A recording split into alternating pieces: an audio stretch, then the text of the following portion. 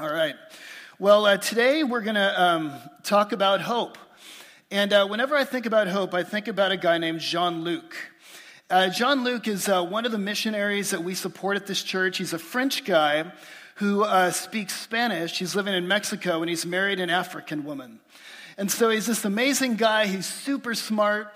And I was thinking about him the other day because last year, about this time, I went down to Mexico City where he's doing ministry. He's working in the urban slums there, working with people that are just in dirt, poverty, just suffering this horrible life there in Mexico City. And he's trying to bring the gospel there. And Jean-Luc, when we were down there, he gave a presentation. And after he had showed us all the slums and all the things that were going on there, he showed us this presentation and he says, I want to ask you a question. What do you think is the greatest need of these people living in poverty? What is their greatest need? He said, is it clean water? They didn't have clean water. That was one of their needs. Is that their greatest need? He said, no. He said, is it to get out of financial poverty? Do they just need money? Is that their greatest need? That's a need, but that's not their greatest need. He said, is it a medical situation? Do they just need good hospitals, free medical care? Is that their greatest need? He says, no. He said, it's actually surprising. He says, their greatest need is hope. What these people need most of all, more than money, more than food, more than medical care, is hope. Viktor Frankl, he's a Jewish man who's a therapist who spent some time in the concentration camps in Germany during the Nazi regime. He agrees with Jean-Luc. He said on the concentration camp, he said, I noticed something. He said in this horrible suffering, he said sometimes the prisoners wouldn't make it because of anger. They would just get so angry and violent. And he says other times they wouldn't make it because, they got sick and they died. But he says what's interesting is he said the ones who did make it, they all had one thing in common. He says the ones who stayed alive were the ones who kept hope alive. There's a theologian, his name is Lou Smedes, and he says that human beings are hope-based creatures. It's not just people in concentration camps or down in Mexico City. He says all human beings need hope to live. He says, you keep hope alive and you stay alive. And this is what he goes on to say. Hope is bred in the bone. Our spirits were made for hope the way our hearts were made for love and our brains were made to think and our hands were made to make things. Keep hoping, you keep living. Stop hoping and you die inside. And so your greatest need is hope. You need to see the light at the end of the tunnel if you're going to keep going in life. I think a lot of times we underestimate hope. We think, I've got so many needs and my greatest need is financial or my greatest need is relational or my greatest need has to do with career success or something else like that. But have you ever stopped to think that your greatest need is to see light at the end of the tunnel? You need hope to live.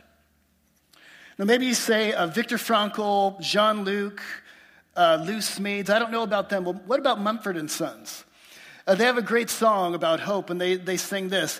Give me hope in the darkness that I will see the light, because I've been through such a fright, and I will hold on as long as you like, but promise me I will be all right. What is he singing about, James Mumford? He's singing about the light at the end of the tunnel, this primal, basic human need for hope. It's bred in the bone, Lou Smedes says.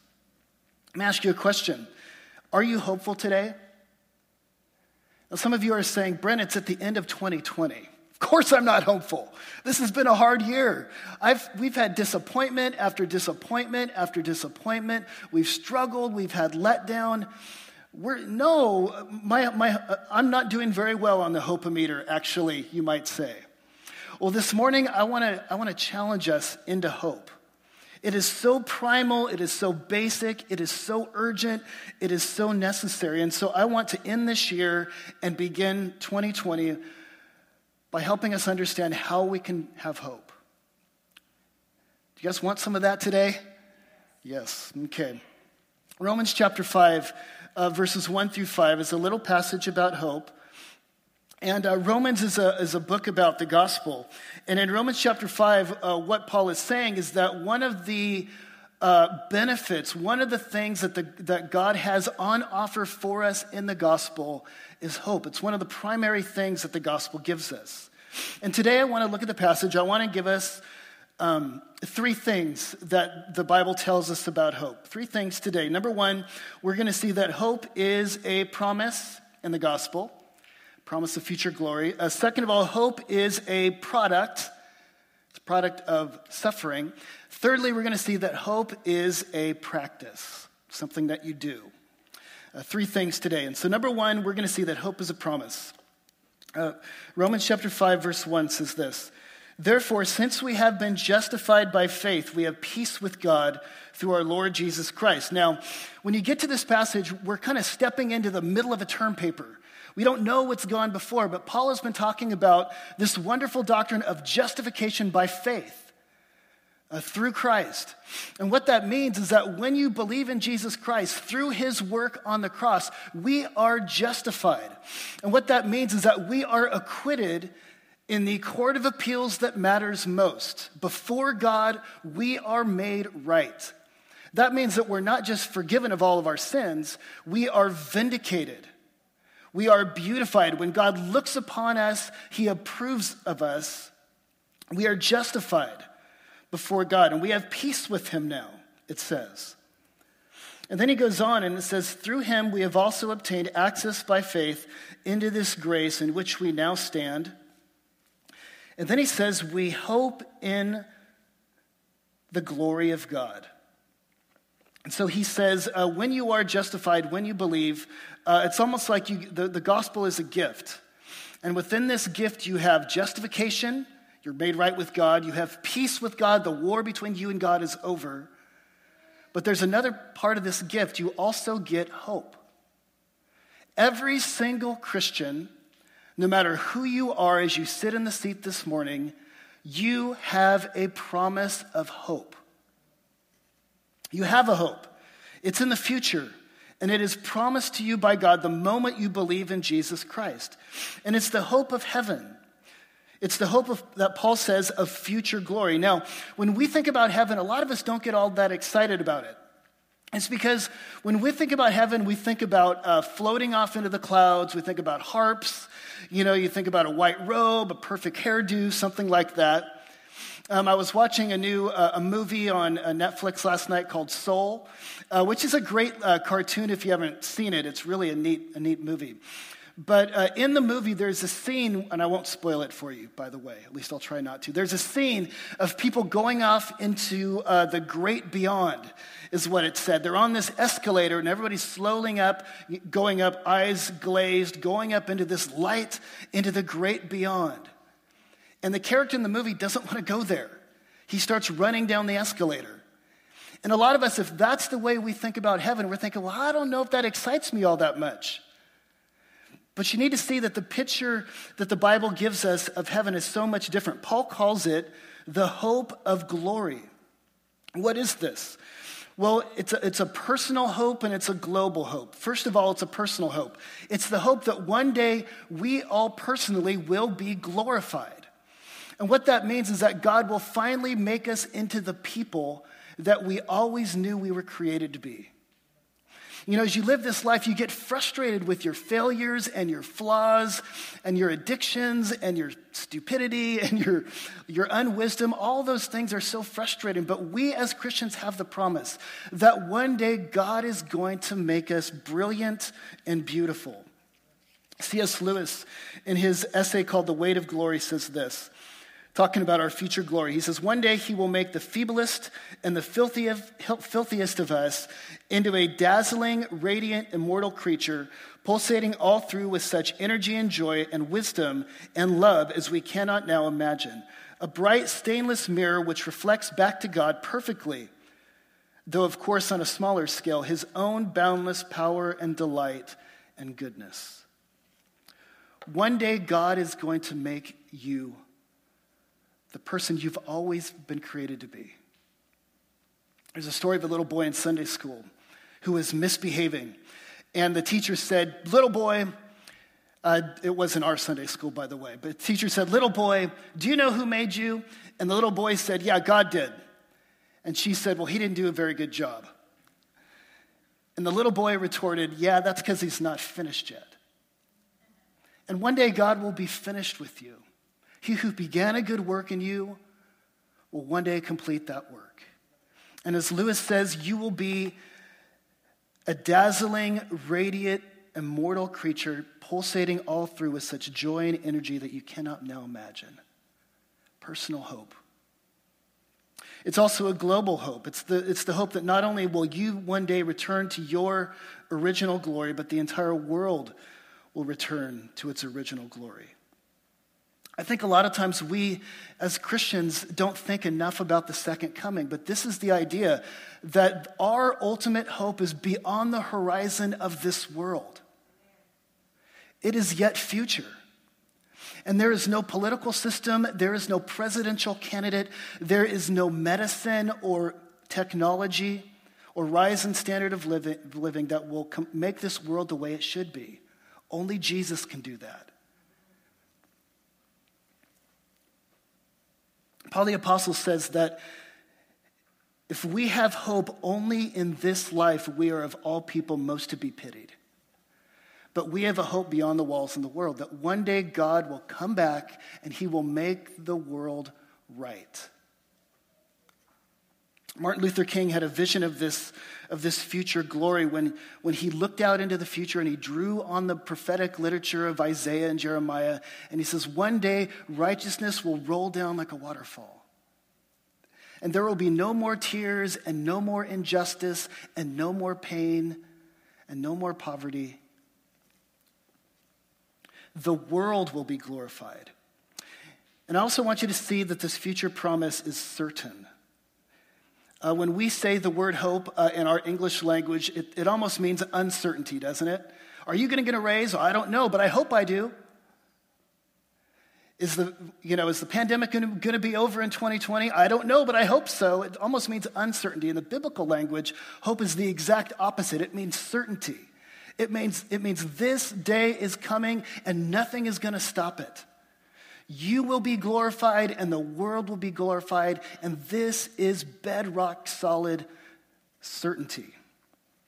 And so, Paul says the thing you get in the gospel, number one, and it's an event, it's out there, it's certain, it's a promise, and it is coming. But second of all, hope is not only a promise, but Paul goes on and says, hope is also a product. It's a product. Because let's go on and it says in verse 3, and not only that, but we rejoice not only in our hope of future glory, but we also rejoice in our sufferings, knowing that suffering produces endurance, and endurance produces character, and character produces hope. Now, here's what Paul is saying, is that hope is not just an event. It is an event, but it's not just an event out there. He puts hope in the realm of a virtue that happens in here. Hope is not only something out there that's coming, hope is also something that is produced in a Christian's heart. It is something that you feel. It is an energy that propels you forward. It's something on the inside, something that is produced inside of you by the gospel. Because all of us know that you can have the hope of heaven, but you don't feel that hope. You know, you could know that it's out there, but you just don't feel it on the inside. When somebody says, I'm hopeless, when a Christian says they're hopeless, they're not saying that they don't believe in heaven anymore. They're saying, I just don't feel it. I just don't have, it's not propelling me anymore. I don't see it anymore. And hope, Paul says, it's something not only out there, but it's got to be produced in you. You've got to not only have a hope, you've got to be hopeful. Well, how does it come from? How do we get hope? Well, Paul says here, he says the way you get hope, the way it's produced in you is from an unlikely source. Hope is produced out of suffering. That's interesting. He says we rejoice in suffering, and knowing that suffering produces endurance, and endurance produces character, and character produces hope. So what he's saying here is that suffering inaugurates a chain of linked virtues. So it goes like this. You experience pain and suffering, disappointment. All of us experience that, right? Maybe you experienced it last week. Maybe you're right in the middle of it right now. And he says that pain and disappointment produces in people patience or endurance. And the Greek word has to do with bearing up under a weight. So if you're a weightlifter, you know about this. You bear up under weight and you get stronger. You can hold it longer. And you could carry more weight because the longer you hold up under it, the stronger you get. This is what Paul is saying. When a Christian experiences suffering, he or she grows under that suffering. The longer you bear under it, the stronger you get. And the longer you can endure. And then he says, and then that endurance produces something called character. And character has to do with tested metal. That's what the word originally related to. And it's this idea that when you are bearing up under suffering, it produces character in you. Character doesn't grow in a sermon. Virtue doesn't grow by reading a book only. You grow in character by experiencing the hardship of life. Someone once said that character is like film. It develops in the dark. And as you experience darkness, it leads to endurance, which then shapes your character. And finally, he says, all of this at the end of the day gives birth to hope. So suffering starts a chain of linked virtues that ends in hope. Suffering leads to hope. Now, how does suffering lead to hope? This is the way it works. All of us hope in all kinds of things. You may say, I hope in heaven, or my ultimate hope is on my future glory. But what are you really hoping in? All of us hope in something. Maybe for you, it's romantic love. That's the thing that's driving you. That's the thing that's keeping you going. Or maybe it's a level of financial security. If I only got that, if I only could get there, that's what I'm shooting for. That's what keeps me going, and that's what you're hoping in. For some of us, we're hoping in a political candidate. If we could only get that person in office and only get those people in positions of power, then everything's going to be all right. Then the world would be made right. You may say you hope in heaven and future glory, but what are you really hoping in? You know what exposes what you really are hoping in? Suffering. When you lose that thing, when you're disappointed, when you lose that relationship or that political candidate doesn't win, or when you lose your health or your job, that's when you discover what you're really hoping in. And so suffering exposes your false hope, and it helps you to recenter yourself on what you should be really hoping in. I saw a picture of this of my uncle. I was thinking about this past week. My uncle is... right now he's on hospice. He's really sick, and he's probably not going to last much longer. But he was, in his glory days, he was this big, strong man. He was, I don't know how a Swanson got so tall, but he was related to me, and he was very tall. He was a tall man, and not only was he tall, he was big, and he was robust. And not only that, he had this drive. He was type A and driven. He built a business and sold it when he was 40 and retired. And then became a missionary, and he was building roofs and houses in Africa. And I always pictured my Uncle Jerry as this man just filled with energy in life. And then he got some disease, some sort of form of Parkinson's. And so his body began to waste away over the march of so many years. And this big man that I knew in my younger years kind of slowly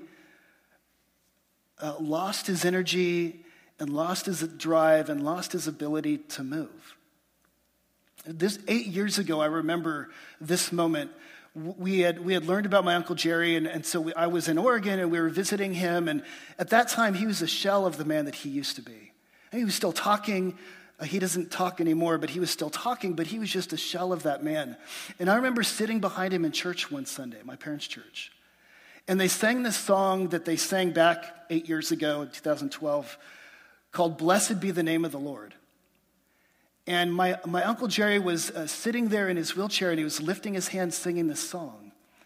And the chorus of the song, it says, he gives and takes away, my heart will choose to say, blessed be the name of the Lord. And I remember looking at my Uncle Jerry and just thinking, man, so many of his hopes have died. But there he is, recentering his hope on something that won't disappoint him. His health is disappointing him. But in his suffering, he is reassigning and realigning and recentering his hope on his future glory. And suffering helps you do that. Sometimes suffering comes not just because you lose the thing that you're most hoping for. Sometimes it comes when you get the thing you're most hoping for. You know what I'm talking about? You spend your whole life thinking, if I could only get that job, if I could only get there, then everything will be worth it, then life will be worth it. And then you get the job. And you realize, I feel kind of the same way I did before I had the job. And there's that letdown. Hey, that's an opportunity to reassign your hope. It wasn't the job. That's not what my hope is ultimately longing for. C.S. Lewis says, if we would just listen to our longings long enough, we would discover that what we most want is that which cannot be had in this world. There are all sorts of things that offer to give it to you, that promise it to you, but they never keep their promise. Whether it's a job or a marriage or a financial package, only Jesus Christ and your future glory will not disappoint you. So Paul says hope, number one, it's a promise. It's yours immediately when you believe. But it's also a product. It increases. And it's something that kind of is birthed in you, and it happens through the process of pain and suffering, as hopes are realigned and reassigned and recentered. There's a hidden gift in disappointment, because it helps you to hope in the right things. Okay, so finally, hope is also, number three, a practice. It's a promise, it's a product of pain and suffering, but also it's a practice. He says, and endurance produces character, and character produces hope, and hope does not put us to shame, because the love of God has been poured into our hearts through the Holy Spirit that he has given to us. Now, hope is a practice, and what I mean by that is hope is also something that you do. It's something that you need to work for. And it's kind of implied in this passage. It's not necessarily in here, but it's implied in here, because it says, suffering produces hope. But suffering doesn't produce hope automatically. Just as often, suffering produces despair and cynicism and anger. What is it that changes suffering into hope? Well, it's something that we do. It's something that we practice. There are things that you need to do if your disappointment is going to turn into hope. Let me give you some things to do. Hope is a practice that we must do as disciples of Jesus Christ. 3 things that I want to kind of help you to do at the end of the sermon here. If you want to grow in hope, let me encourage you, number 1, it's going to come up on the screen, is meditate on your future glory. So many of us spend our lives thinking about this life. We think so often about getting that raise, or how do I feel today? Am I going to get this? And where am I going to live? And can I get into that house? How often do you think about your future glory? One theologian, I forget who it was, but he prayed this prayer: God, burn heaven into my eyeballs. One of the ways you can do that is simply read your Bible. The second coming, the future glory, is on almost every page of the New Testament. You cannot read your Bible without reading about your future. Read the book of Revelation. Somebody this last week was asking me to do a series on the book of Revelation. And there's no way I'm doing that, because that's a crazy book. But one of the things that the book of Revelation will help you do is it will help you get your future glory into your mind and imagination. It's just filled with metaphor and imagery about our ultimate future. My grandmother, she was also very, very sick at the end of her life. But what I noticed about her was that she was always talking about heaven. She was always talking about the future. And so many of us, we're just so comfortable right now that we don't think about our future very often. The early American slaves, for example, they would write hymns called Negro spirituals. And almost every single one of them was about their future glory. It's because life in the present was so hard, it was so unbearable that they just clung to their future. How often do you think about and meditate on your future glory? Get yourself a Bible reading plan in 2020. It'll help you do that. Secondly, I want to encourage you to realign your hope. In order to do that, you've got to first examine your hope. Do an inventory of your hopes. Ask yourself the question, what am I hoping in really? What am I hoping in really? What is really driving me? What am I really living for? What vision is really in my mind that is propelling me forward? If you're honest with yourself, maybe you'll discover that what I really am hoping in is a job or a romantic relationship or a financial package or something like that. And you've got to be introspective enough to just examine your hopes. Take inventory. I'm not saying it's wrong to hope in stuff. But you've got to make sure that you're not putting your ultimate hope on that which cannot bear the weight of it. Examine your hope and then reassign and realign and recenter it. Disappointment is a great opportunity to do that. Some of you in November really, really wanted a particular candidate to win, and he didn't. And it's a disappointment. But what a wonderful opportunity to realign and reassign and recenter your hope. The Bible says the government will be upon his shoulders. That's Jesus, not anybody else. He is our hope. And so a lot of times disappointment and frustration and transition and upheaval can actually help you to reassign your hopes on that which will not disappoint, that which is bedrock solid, that will not go away. Thirdly, I want to encourage you, it's going to come up here, to practice God's presence. Now, I didn't read this part of the passage, but it's a really, or I did read it, but I didn't talk about it. This is verse 5. It's a wonderful verse. He says, this hope that's produced by suffering, he says, this hope does not put us to shame or does not disappoint us. Why? Because God's love has been poured out into our hearts through the Holy Spirit who has been given to us. This is a wonderful little verse because what it tells us is that ultimately our hope, it's not just a promise or a product. It is ultimately a person and a presence. Your hope is Jesus and his love for you. This hope doesn't disappoint because the love of God has been shed abroad in our hearts by the Holy Spirit that he has given us. So what he's saying here is that if you're a Christian, the love of God has permeated your being, body, soul, and spirit, by the Holy Spirit. Like a sponge and water, God's love has permeated your entire being. He's given you his Holy Spirit. And this means that his love is closer to you than your skin.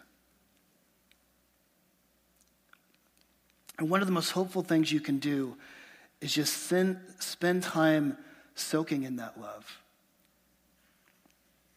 There's a poem by Emily Dickinson called Hope is the Thing with Feathers. Hope is the thing with feathers. And here's what the poem says.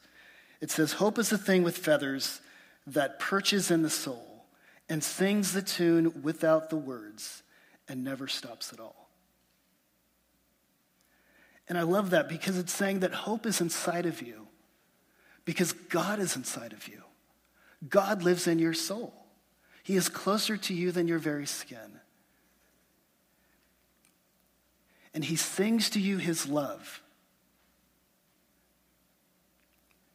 And what I'm asking you to do is spend time listening to that voice.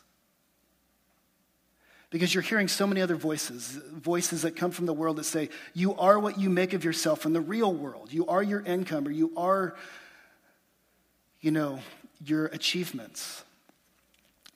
The Bible says that you are who God says you are.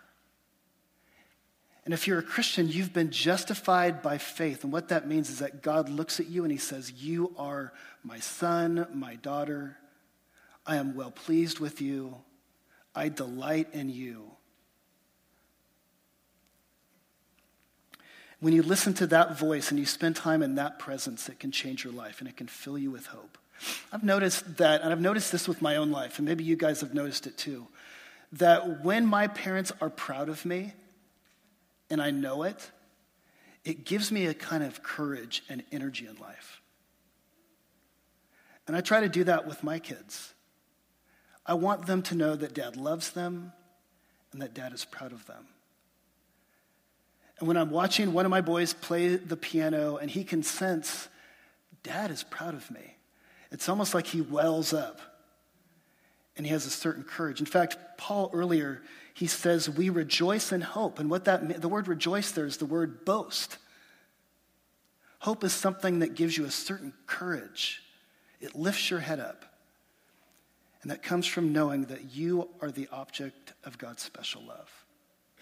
Third thing is spend time in his presence, listen to his voice, go take a walk in the woods, go open your Bible, spend time in his presence, and listen to that voice telling you who you are, and let it fill you with hope. Hope is a promise, it's a product, and it's a practice.